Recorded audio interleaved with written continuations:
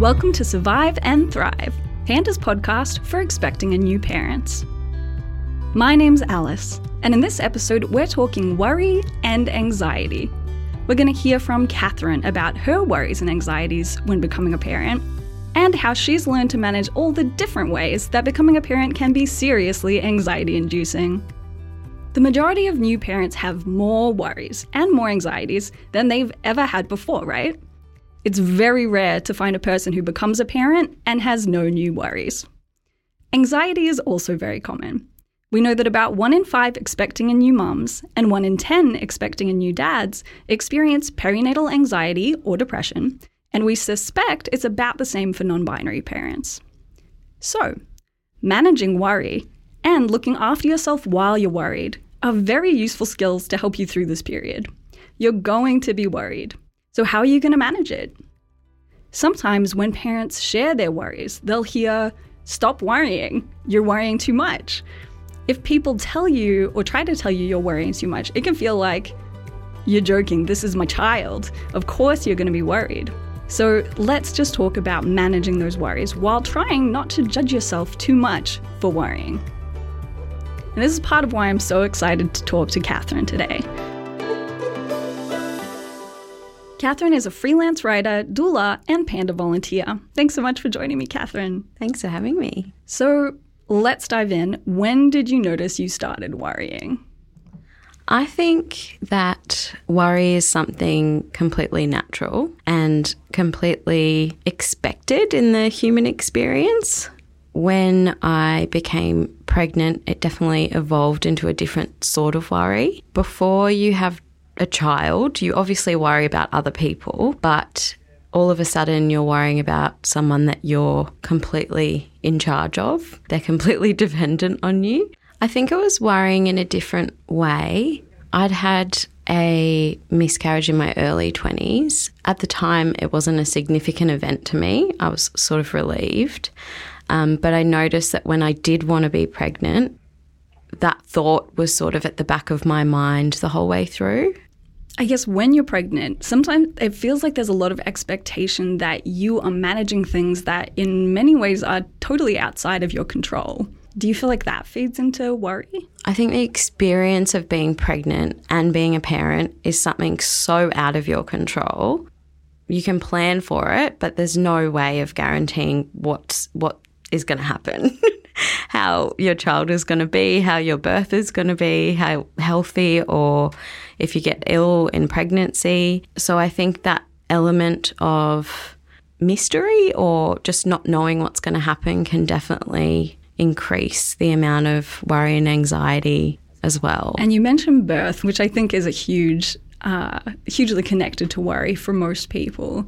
What was your experience of worry around birth and then I guess beyond birth? I didn't have much knowledge of birth besides the sort of tropes that are given to you by the media and in the things you see in movies are very traumatic experiences and everyone's yelling and screaming. So I had to learn a lot about birth when I was pregnant because I was a little bit worried about it because of what had been presented to me. So I was definitely afraid of birth when I first got pregnant, but through my pregnancy, I sort of realised how natural and built these bodies are to give birth. It's not, I think there's also a tendency for people to tell their scary, traumatic stories to pregnant people, which can be really confronting.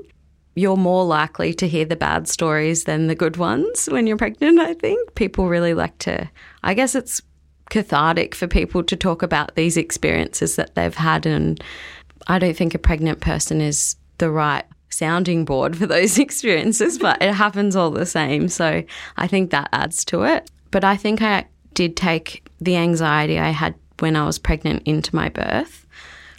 We know that a lot of people are really traumatised by birth, but I did get through it because I learned all these coping mechanisms and ways of thinking about it and had really good support to unwind these things that were happening and sort of take a step back and realize, okay, I can do this. It's fine. My body's going to do it anyway. We'll just stop freaking out. Okay, well, that sounds amazing. Can you go into a bit more detail about when you were going through that process of looking at managing those worries? What kind of steps did you take, or what tools or tricks did you kind of develop? I did hypnobirthing when I was pregnant, which was a good course to do. We learnt a lot of sort of meditations and breathing techniques and visualizations, which really helped. So I got sent home from the hospital because I wasn't progressing enough and was going to go back the next day to be induced. I was really set on not having any pain medication during my birth. So being induced was quite disappointing for me because it is quite intense, and I think statistically a lot of people have an epidural if they're induced. That 24 hours between being sent home and going back into the hospital, I was quite upset because it wasn't how I wanted it to go. But I just sort of talked with my partner Claire, and we sort of debriefed and talked about how we knew that it wasn't always going to go exactly how we thought it would. And then by the time we went back in to be induced, we were kind of just ready for whatever was going to happen. So, yeah, I think just acknowledging that you really can't predict these experiences or control them is a good way to cope with them sometimes. Absolutely. Like when we acknowledge that these feelings are existing in us and that's okay. Like that's a natural response. If we have worries, if we have anxieties, if we're afraid, even just acknowledging that can really help us process them and live with them. Yeah, and I think remembering that your feelings aren't who you are. They're just things that are sort of occurring to you, and it'll pass. And, you know, a feeling isn't you. It's just your brain sort of assessing protections or something. I don't know. No, totally. Yeah, those feelings aren't final, even though they can be really intense. And that experience is real. The difficulty with that feeling when it's there for you is really real. Yeah. I love that you talk about just meditation and visualization, because even though I guess we know that different things work for everyone, and there's such an element of exploration and finding what helps you manage worry, but meditation has really good scientific research backing it up that it works for a lot of people. Yeah. I wouldn't say that I'm a particularly woo-woo person, but I did really find meditation and especially breathing really important, not only during my birth but just in general. It was something that I learnt when I was pregnant, to how to breathe properly, and I think it's something that we don't really acknowledge, and we can forget that we're not actually breathing. So I think, just some of the most simple things can be so helpful. And so then you were kind of out the other side of that experience, and your daughter Eddie was in the world. Yeah. What did your worries look like then? I remember the first night I was in the hospital after she was born, and I didn't really sleep because I was just sort of watching her and making sure she was breathing. So I think that, you know, they sort of give you this child and you don't really know what to do. And they're so small. So you're just sort of like, are they breathing? Is that the right noise? Are they hungry? Do I need to change their nappy? So it's kind of this constant, what are their needs? How can I make sure that I'm meeting them? I think when you first have a baby, those immediate things are really on your mind. And then as they get a bit older, it's sort of evolves into, you know, are they developing at the right pace? Are they growing enough? Are they happy? Are their relationships good?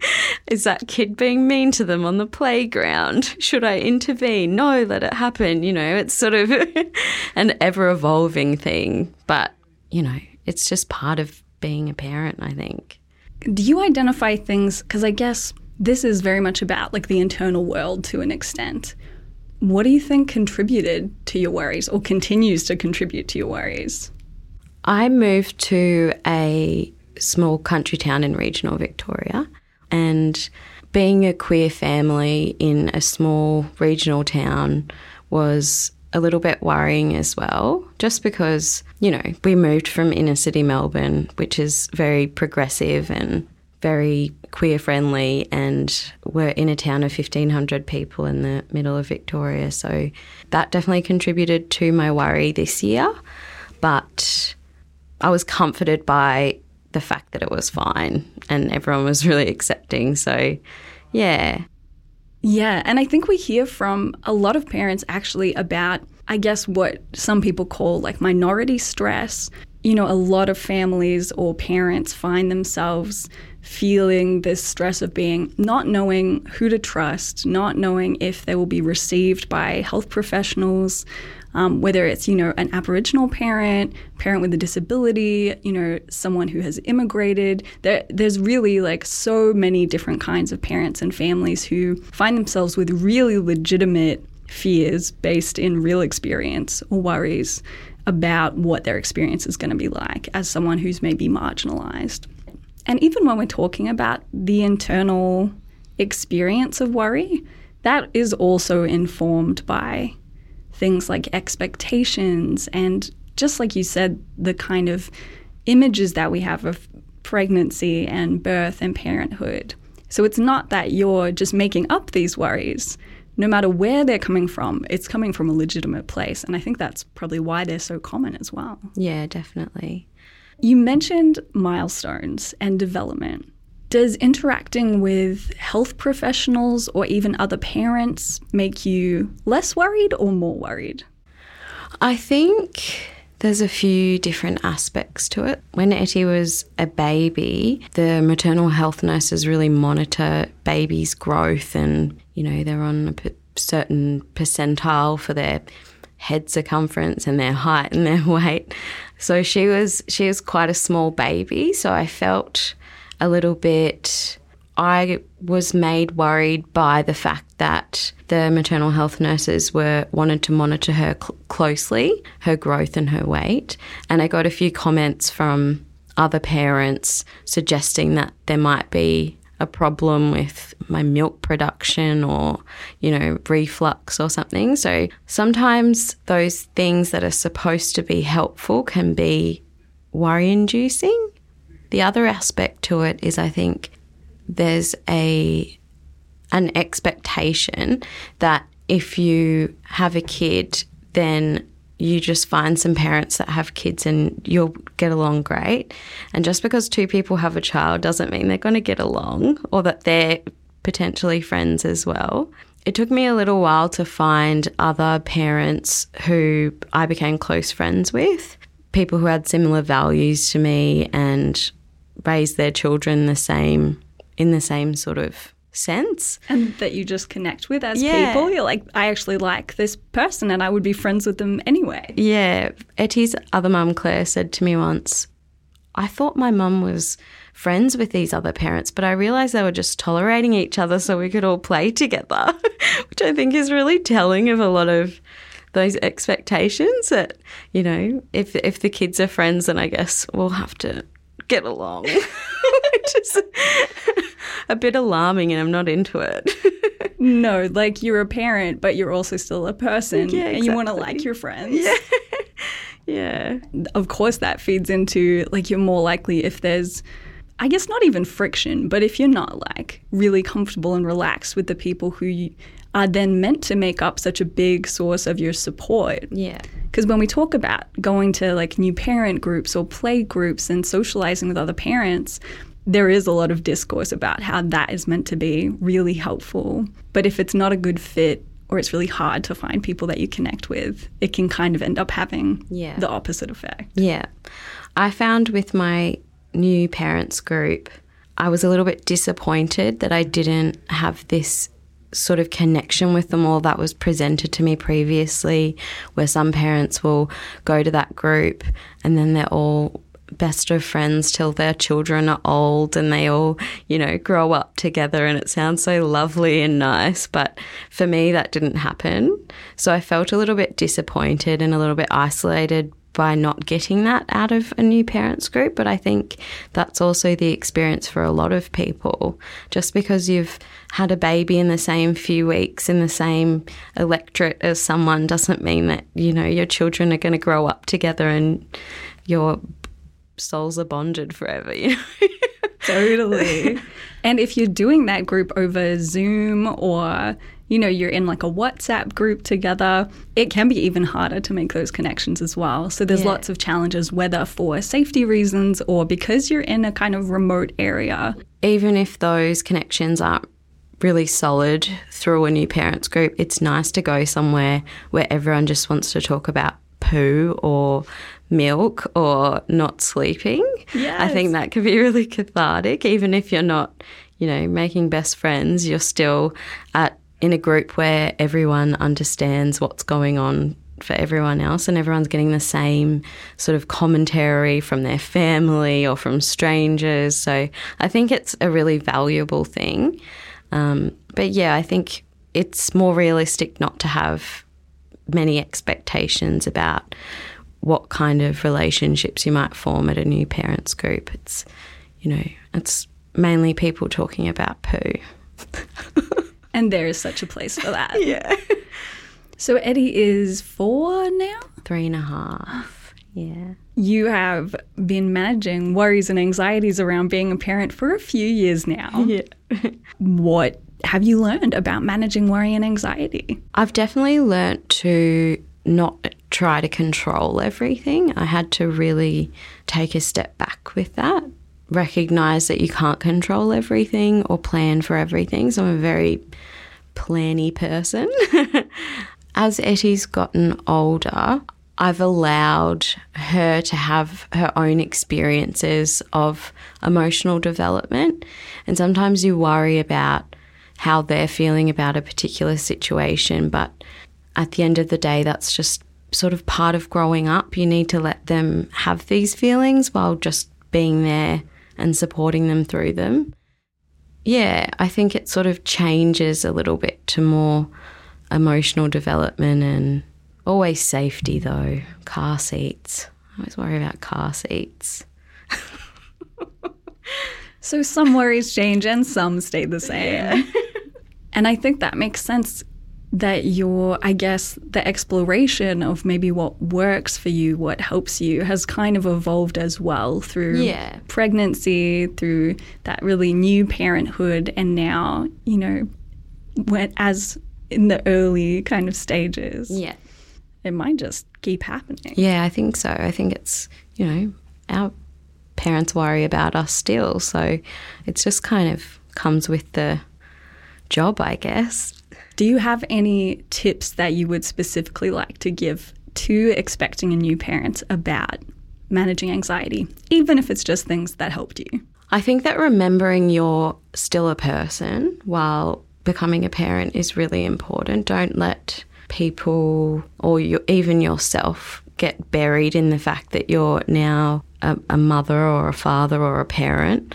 I think that's really important, and I think it's really important to have your own identity while taking on this new job. It's not your whole identity now. And just remember to breathe. Everyone forgets to breathe. Thank you so much, Catherine. You're very welcome. It's been wonderful to have you. Thanks for having me.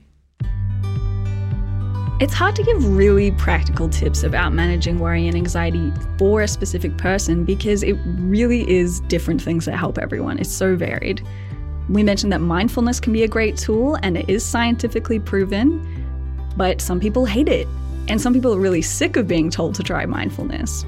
We do actually have a bonus episode coming up with a mindfulness exercise guided by a counsellor from the Panda Helpline, which is specifically for expecting new parents. So if you're wanting to dip your toes back into those waters or try it for the first time, we'd recommend giving that one a go. You might also have things that have helped you in the past. A lot of people have a past history or experiences with anxiety and certainly with worry. So a lot of us already have tools that we use, but also many of those things are out the window. Your whole life has changed. So it's about exploring what helps now and what you can manage, whether that's doing some breathing while the baby sleeps, going for a walk, or taking time out to watch TV. It doesn't have to be about something that is like your body is a temple. It is really about what works for you. It can also be really good to talk to friends, family members, whoever's in your circle, and connecting with other parents, as we talked about. It can be really helpful, even if it is over video call or over the phone. You might have that experience of, wow, finally, other pregnant people, other new parents are worried about this too. It's not just me. So here's a question you might still have. What if I'm worried about how much I'm worrying? It might be that worry is making it hard to do things that you want to do. Or it could be that you're getting everything done, but the change in how you feel is concerning you. Then support is out there. And it could be as simple as talking to a loved one or reaching out to your family doctor, someone that you trust. You can also talk to Panda. I'm going to read the Panda helpline details at the end of this episode, or you can find them right there in the show notes. We've also got links to a few other services you might find useful, as well as more info on worry and anxiety, and plenty of useful links in the show notes. So go ahead and check that out. We want to say a massive thank you to Catherine for sharing her experiences and insights. If you or someone you know needs help, you can reach Panda through our website, panda.org.au, or call the Panda helpline on 1300 726 306 between 9am and 7:30 p.m. Australian Eastern Standard Time, Monday to Friday, and Saturdays until the end of February. If you need help outside those hours, you can call Lifeline 24/7 at 131114, or check the show notes for more helpful services. Survive and Thrive is a Panda podcast, worked on by the Panda team and produced and edited by Stupid Old Studios in Brunswick. This podcast was recorded and produced on the land of the Kulin Nations, whose sovereignty was never ceded and never ceased, and we pay our respects to elders past, present, and emerging. Thank you for listening to Survive and Thrive.